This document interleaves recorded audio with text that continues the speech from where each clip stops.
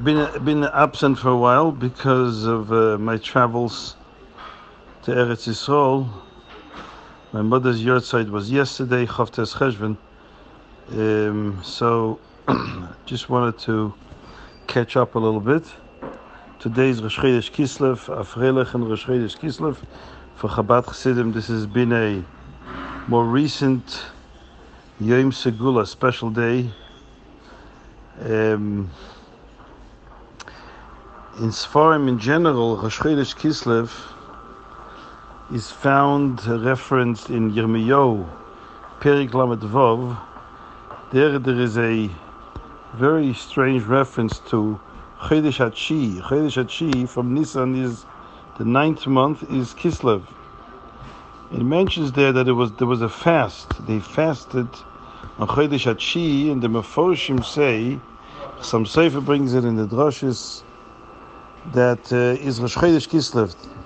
That in time of Yirmiyahu there was a fast they had on Rosh Chodesh Kislev.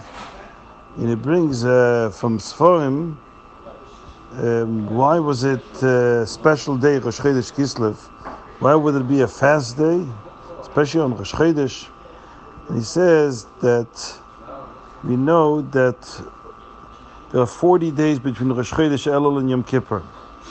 So it takes 40 days to prepare for Yom Slicha and Kaporim, to forgiveness, for Averes, to Tshuva. It takes 40 days. He says, Tishrei is the Chodesh Ashvi. He says, sometimes a baby is born on the 7th month. According to Chazal, for a healthy birth, it can be either the 7th month or the 9th month. 8th month is sometimes problematic. It means there's something wrong with the birth. But 7th and 9th are considered the normal times of birthing. So Chodesh Ashvi is the Leda, the spiritual birth of a Jewish neshama. When the neshama comes out of its the shackles and captivity of the sins that are committed through tshuva and through the atonement of Yom Kippur, Yom Slicha and Kaporim. So it takes 40 days from Rosh Chodesh Elul until Yom Kippur. He says, but what if Chas v'Shalom a Jew has not done tshuva on the 7th month? Then the 9th month, which corresponds to the next period and season of birthing, is another, you can say, a date of tshuva and kapara. In that this is 40 days from Hoshana Rabbah. Since Hoshana Rabbah is the last day when Yom Kippur is extended to for tshuva and kapara, so if a Jew didn't miss that time to do the tshuva, they're given another 40 days from Hoshana Rabbah till Rosh Chodesh Kislev. So Rosh Chodesh Kislev is the second Yom Kippur, so to speak. And they say that the thing either Reb Nochem Chernobyler or the Reb Motele Chernobyler once said on Rosh Chodesh Kislev that he said that he was just in Olam Elyon.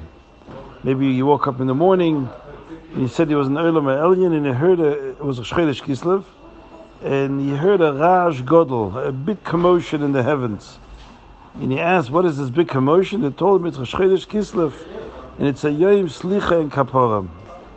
Anyways, it's interesting that when the Rebbe was told in Lamed Ches, when after the heart attack, as we know that the Rebbe went home the first time on Rosh Chodesh Kislev, but the doctors had told him, I think earlier in the day, that he can go home. And the Rebbe says he wanted to wait for a special day, Rosh Chodesh Kislev. So he went home on Rosh Chodesh Kislev because it's a Yom Segula. So perhaps it's associated with this Chasam Sofer that mentions from Yirmiyahu that in the name, they bring it also in the name of Rabbi Vadia Hanavi. It's one of the great commentators. And it says that the Rosh Chodesh Kislev is a special day of Slicha and Kaporim.